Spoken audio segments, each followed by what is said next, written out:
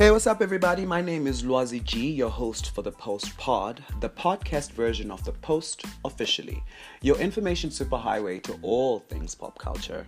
Now, early this year, I sat down with Tumi Morake at the Goliath Comedy Club, where they were recording a comedy special with Comedy Central titled Laugh in Your Language. We sat down unpacking the importance of laughing in your language. Why is it important to be your authentic self? And we tapped into the fact that she turned her book that she wrote a year ago into an audiobook. Really cool stuff, right?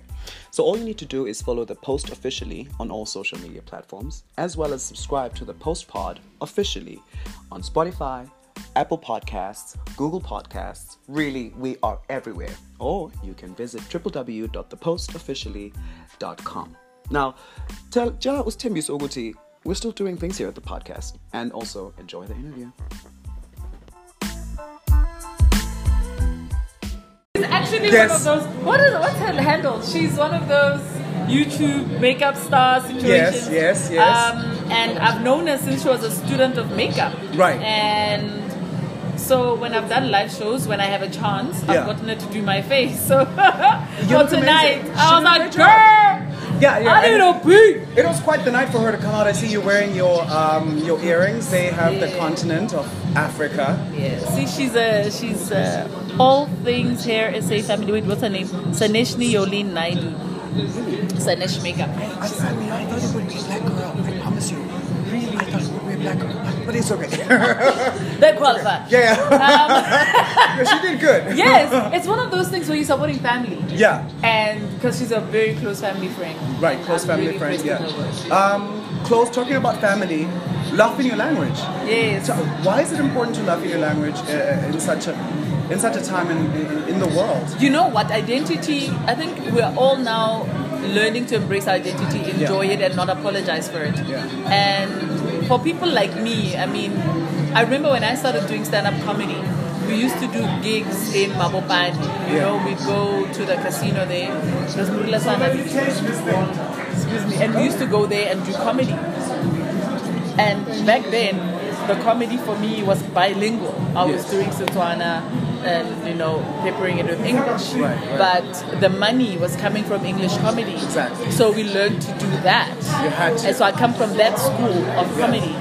And now when there's an audience that wants vernacular comedy, we have a choice. Adapt or die.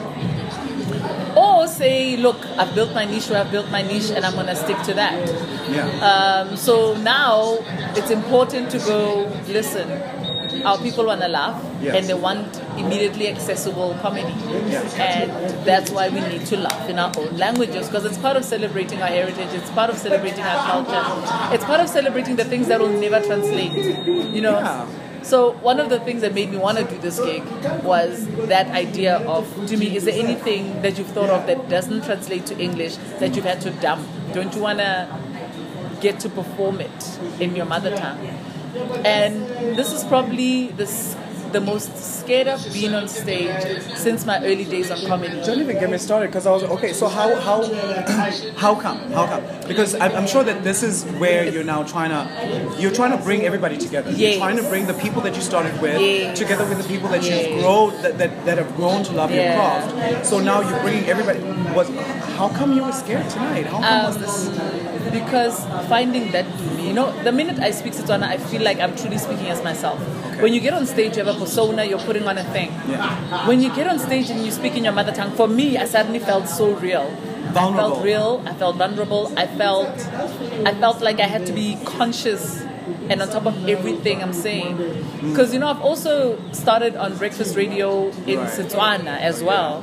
And that has just made me start to realize, hey, to me, there's a whole layer to your skin that has been but sitting, collecting dust, Yes, and you weren't paying attention to it. And I wasn't paying attention to it. So this is really awesome because it increases your longevity. Yeah. It's going to grow your audience. But also, it's nice to have people who love me. I think my problem with my identity as a person in media is that there are so many people who love me and support me, and I'm so grateful for them. But I never know in the moment why they love me. And there are people who love me because they love Dolly from The Queen.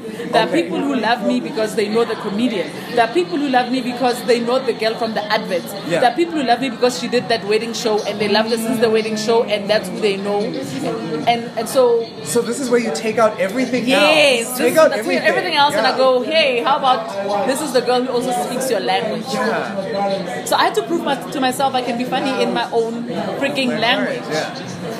It was scary as hell, I promise you. But there's beauty in it. There's beauty in it because you're now letting people into who you actually are. Yeah. Beyond everything else that you actually have done. So you're now letting them know like the essence of who Tumi is.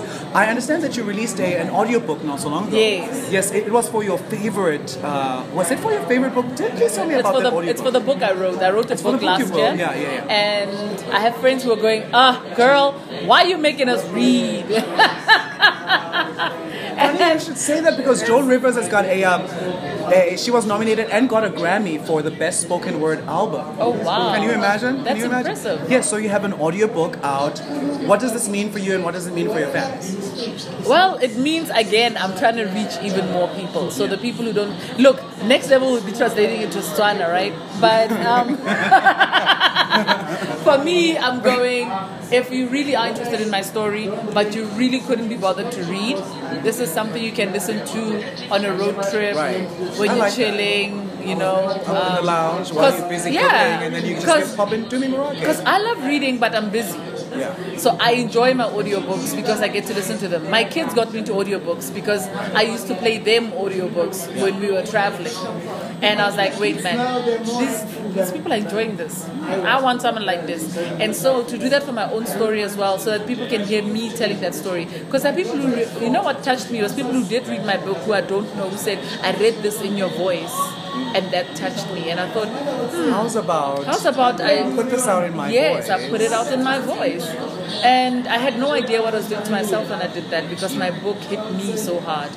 My book hadn't hit me that hard. So, does this mean that you were reading everything with intent and the emotion that you were going through at that particular time, the way that you wrote it and everything else? Yes. So I was trying to remove myself from the story as a narrator, but to be loyal to the emotion of the moment.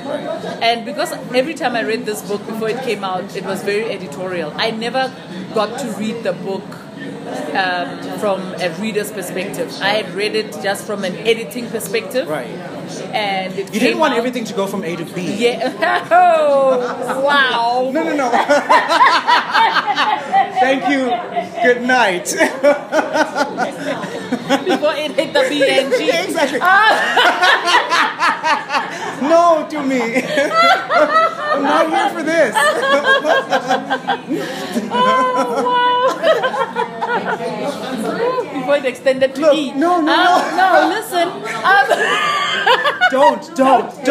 Shame. I'm already blocked on Twitter, it's okay. No. Off the record! No, off the record! That's not happening. So it meant everything for me to dictate this book and to read this book and to narrate this book because I also got to realize what I've put out in the world. Yeah. And I will be honest, when I finished the recording, I was like, oh my God. Yes. Because you showed the raw parts of you. Yes. You showed everything about you. This is the book that was released a year ago, as you did mention. Yes, almost a year ago. Almost a year ago, Almost a year ago. Okay. And you know what? I needed to do it because I feel like this industry is full of very different kinds of people. There are people who are happy to be plastic. There are people who keep it real. And there are people who have to navigate both. Right. And I felt like I find a lot of young people responding to me, which surprised me. I always thought the people who are with me are my age and older. So when I realized there were younger people as well, and I look at the gram and I look at Facebook and I look at Twitter and I look at people who are being so hard on themselves because they think everybody else has it so easy. I thought, let me share my story. Let me not have people think, here's this yellow bone who's been lucky in life. I thought, let me share and go, this is just a real person who's really hungry for something, because there are a lot of young people I see who are hungry for things and they live in a world that's going to chew them up and spit them out, and I want them to fight. I don't want them to lose that hunger. I don't want them to lose that fire, because you're surrounded by jaded people who are going to want to kill your dream, because how dare you effing dream when they had to give up their dreams. So I released this book because I am convinced, and even from the feedback I've received, I'm even more convinced that the people who read this go, my dream is valid, I am valid, and I don't need validation outside of me. So if people can just have that, that's all I need. That's it. Thank you so much. That's such a beautiful gift, because, I mean, I'm not going so far, because you really are talking to one of the peoples that are just looking for answers at this particular point in time that I am. So I'm sure that, like, listening to you or reading the book is going to shed some light into it, because some of us don't even go to social media anymore, because it feels as though it's like dog eat dog eat dog, and you see everybody else going forward and upward, and you're thinking, like, what's wrong with me? Am I not placing my bets right? Am I not doing the right thing? Should I? So it's going to be a good read for a lot of these young up and coming millennials, because as much as we want to be validated every single time, we still have a lot of questions, and we still feel a certain way about a lot of things. So thank you so much for this. I had a great time, and I think this is the best